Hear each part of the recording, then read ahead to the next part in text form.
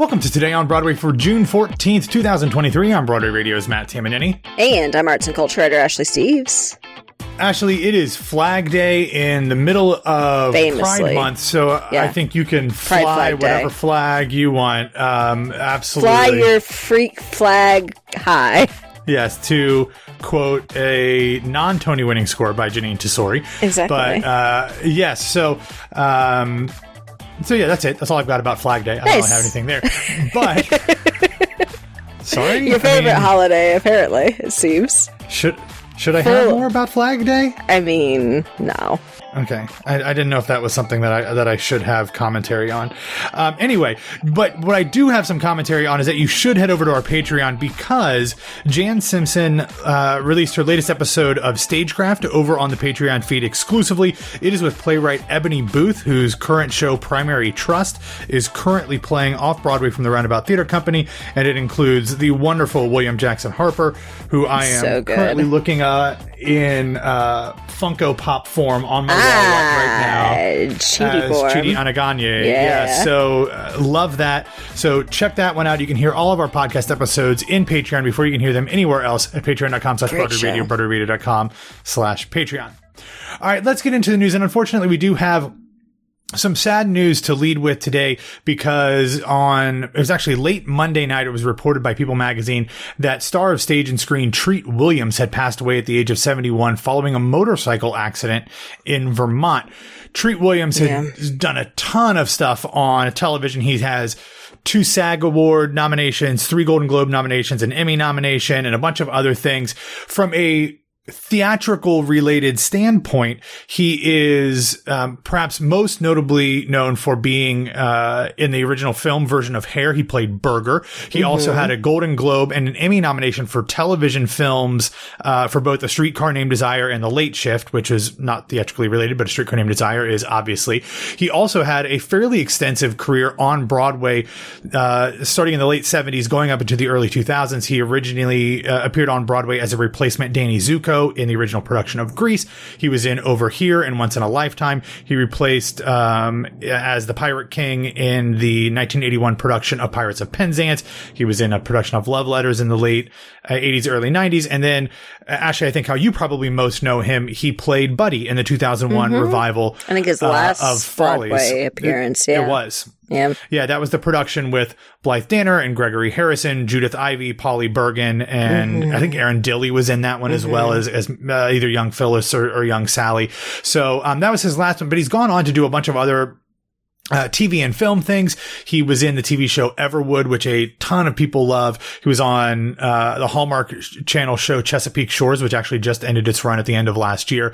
So somebody who, if you don't know his CV, You if probably see recognize his him. face, Yeah. you absolutely do. So a ton of people who were impacted by his career had been kind of reaching out and posting stuff about remembering him on social media. So Devastating. Yeah, I mean, 71, you think, you hear somebody 71, you think that they died of some sort of, illness or anything. But when it's a motorcycle accident, that's awful. how horrible and tragic. Yeah. Especially somebody who was still working, to the day. And also was in Miss Congeniality 2, a movie that I'm sure a lot of people who are listening to us love quite a bit. But our thoughts go out to everybody who knew and loved him both personally and professionally. All right, let's get into some actually Broadway news, and they just kind of keep doling these things out bit by bit. Last week, it was the fact that Wayne Brady is going to be playing The Wiz in The Wiz on Broadway, and on Tuesday, we got news that recording star and Broadway alum Deborah Cox will be playing Glinda, which, as we talked about before, that's the Tony-winning role, and then Chicago-based actress Melody A. Betts will be playing Aunt M/Eveline. They will start off with the tour when it starts in Baltimore later this year before it comes to Broadway at a theater and dates to be named later. It's really kind of fascinating to me how they are doing this casting, Ashley, because Wayne Brady and Deborah Cox those are big names. Like, those are names that can and have previously led Broadway productions. And will continue to do so, we hope. Correct. Absolutely. But then they're filling this in with, like, honestly, people I don't know. Like, Melody A. Betts is a Chicago-based actress, and clearly that has worked before, looking at, like, Jesse Mueller and, like, that. So that's not, there's talent all over the place. But when you think of, like, The Wiz is going to be this huge, big thing, and they're mixing in people like her and Philip Johnson Richardson and Avery Wilson, who don't necessarily have these huge theater backgrounds. Like, some people in the cast are from, like, America's Got Talent or The Voice, and, you know, things like that. I think it's really fascinating and certainly plays into the roots of this show being very much of a non-theatrical musical palette. And I think that's really interesting. I hope they can act, you know, but with Shelley Williams absolutely at the helm, you know, and Amber Ruffin, Tony nominee Amber Ruffin now, you know, kind of adding new material. I think it'll be great. I just think it's really interesting how they've kind of pieced together this cast in a way that is very different than probably what a lot of people expected. And I think it fits with this revival in general, the fact that it's starting as a national tour and then coming to Broadway. Like, it has the same feel. And, you know, I have heard of some of these people, others not so much. You know, they can perform. I also love that they're kind of doing this trickle of casting too, instead of here's everybody all at once. Like, they're really staying in the forefront of everybody's minds right now in what is obviously the end of last season, now that the Tonys are done, and picking up the new season. Just continuing that conversation with really, really great casting. I am so looking forward to this revival. Let me ask you here. So we've got, like, the three friends, the Scarecrow, the Tin Man, the Lion. We've got Glenda. We've got Eveline. We have the Wiz. I don't think we have Ada Pearl yet. And obviously we don't have Dorothy. So. Do you think we're going with a new undiscovered star with Dorothy like we had? I think so. Or someone version? That hasn't been on much, or, you know, whatever. I would love to see, like, Jalen Josie back on Broadway, for instance. But I could absolutely see them bringing in a newcomer as an introducing so-and-so. And I would love that. A major role in a classic musical to start your career is always what you want to see. This wouldn't be her Broadway debut, but I will throw in a vote for Olivia Hardy, who is currently playing Delia in Kimberly Akimbo. I saw her at the Broadway World 20th anniversary concert. I didn't know her other than having seen Kimberly Akimbo. Unbelievable. Yeah, and I know absolutely. she's sang some Wiz stuff in the past at concerts and stuff. So that'd be just amazing. Throw that out there. I have no inside information, but I think she's incredible. But good for her. All wishes. And whoever they do is undoubtedly going to be extremely talented. Yeah, based on the casting so far, no question. Yeah. Speaking of extremely talented, as we had kind of talked about before, on Monday night, we had the world premiere screening of Waitress, the musical - live on Broadway ! At the Tribeca Film Festival. ? The series. Yeah. Who knows? I'd love it. And before that, or as part of it, they did the screening. I had a bunch of friends who were there, and the show's writer and the star of this film, Sarah Bareilles, came out and performed a couple songs, which I will talk about here in a little bit. Yes, but please. In the interviews, kind of talking about things, she told Broadway World that she's working on a new musical. She said, there's something that's not ready for announcement, but there is something. Talking specifically about a musical. I don't know what this is. No one's heard about this.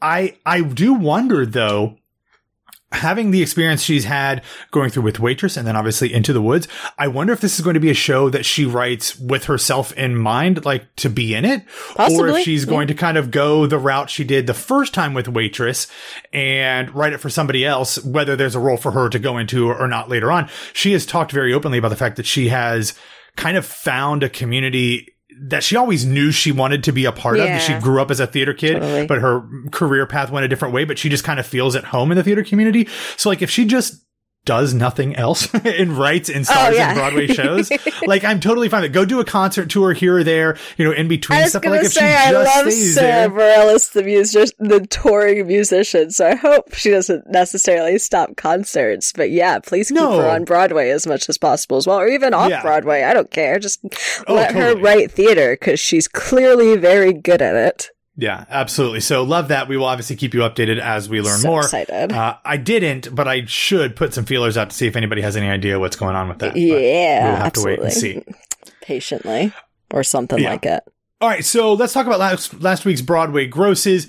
Last week was a little weird. Not only was it the first week without the revenue juggernaut of Bad Cinderella on Broadway, but we also had one show open, which was Grey House. We also had the whole wildfire thing. Camelot and Hamilton both canceled performances. So things were obviously a little weird. Some shows rearranged schedules, and didn't do Sunday performances because of the Tonys. A lot of shows that were nominated for Best Musical and Best Play only did 7 shows last week. So it's a little bit of a weird week. But overall, the grosses were only down 1%, like less than $200,000. So considering that there was a short week in terms of performances, that's actually not too bad. Overall attendance was at 256,053 people. The average ticket price actually scooted up more than $2 to $120.92.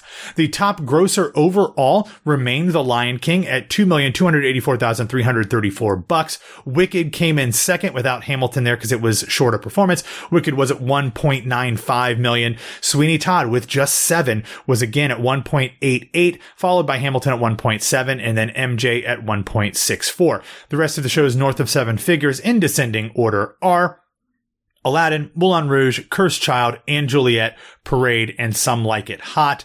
We'll also note that Six had a performance last week that was for TDF's autism sensory program. So their entire Sunday performance was a buyout. So those are all count as box office revenue, but it is at a standard price. Stagnant there's no rate. there's nothing huge in there.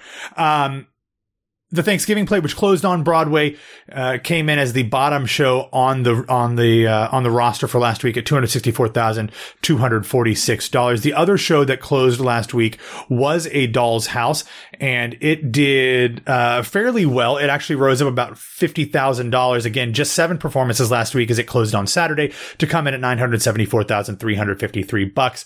We're going to hopefully start to see these go up, Ashley. This is the time of year post Tonys where some things will fade away because the Tonys didn't give them the bump that they were hoping, but also the tourist season starts to pick up quite extensively here in the next few weeks.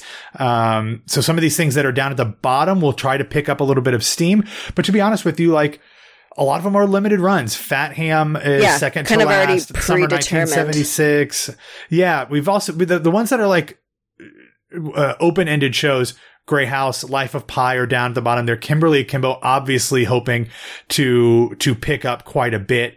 Interestingly, Funny Girl dropped $842,000. I have to imagine Leah Michele was out last week because there's no way that show dropped that much. I'm not sure. I think she was for a day or two, maybe. I don't remember though. I mean, that's a huge dip. Yeah. The previous week was at $1.37 million and last week was $528. That seems unusual, but it could be, there, some extenuating circumstances. But anyway.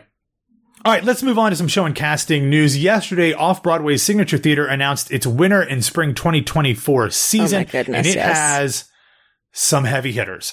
Let's start off with the show that'll begin performances on January 30th and run through March 10th, barring any future extensions. It is Dominique Morisseau's new play, Sunset Baby, directed by Steve H. Broadnax III. East New York, Brooklyn, Nina's estranged father, Kenyatta, a former black revolutionary and political prisoner, reappears to obtain a coveted piece of her late mother's legacy. While Kenyatta had visions of changing the world, his daughter became everything he feared. Now he's at her mercy for his own redemption. This is a story about love, political action, and one woman's journey from a brutal existence to her own liberation. Dominique Morisseau at her Excellent. best. Yes. Cannot wait. April 2nd through March 12th is a new play by Sarah Rule called Orlando. It is directed by Will Davis. This is an adaptation of Virginia Woolf's Orlando, which was once called the longest and most charming love letter in literature. Orlando's adventures begin as a young man when he serves as a courtier to Queen Elizabeth. Through many centuries of living, he becomes a 20th century woman trying to sort out her existence. This theatrical, wild, fantastical trip through space, time, and gender features the one and only, you ready for it? Taylor Mack in the title role. absolutely gobsmacked by that. That is just seems like everything an absolutely about perfect, it is perfect. Yes, I'm so excited. Could not do better with everybody involved there. And then the final show in here, Dave Malloy's Three Houses, directed by Annie Tippie. It'll run from April 30th through June 9th. Susan is in Latvia. Sadie is in New Mexico. Beckett is in Ireland. All three are alone. All three are haunted by their grandparents. All three hear the big bad wolf scratching at the door. This world premiere musical by Dave Malloy brings three strangers together for a post-pandemic open mic night parable about magic, madness, and the end of the world. I have no idea what that means. Yeah. But it's a little bit Dave word Malloy, soup, but it sounds perfect regardless because it's Dave Malloy. It's Dave Malloy, so that is like par for the course. That's what you want from a Dave Malloy musical. So this is great. Signature, an obviously killing it season. All the time. Absolutely. Let's stay off Broadway. Let's go from Midtown and Signature out to Brooklyn, where Theater for a New Audience has announced the casting for its upcoming off-Broadway revival of Tennessee Williams' Orpheus Descending. It'll run from July 9th through August 6th at the Polanski Shakespeare Theater in Brooklyn. It will star Maggie Siff of stage and screen fame, Billions, Mad Men, Sons of Anarchy. She will play Lady Torrance, and Valentine Xavier will be played by Pico Alexander. Also off Broadway, a show actually that I know you saw and loved was the joint production of Playwrights Horizons and MCC Theater's production of Wet Brain by John J. Caswell. It is a world premiere directed by Dustin Willis. This show, Junior, that's right, John J. Caswell Jr., directed by Dustin Willis, and it will now run an extra week through July 2nd. But I don't think you've talked about it on the show, unless I missed it when you were with Grace. But because I just saw it on Sunday afternoon before I came up and then did a little thing known as the Tonys. I'm familiar. Yeah. I thought this was exceptional. Beautiful writing by John J. Caswell Jr.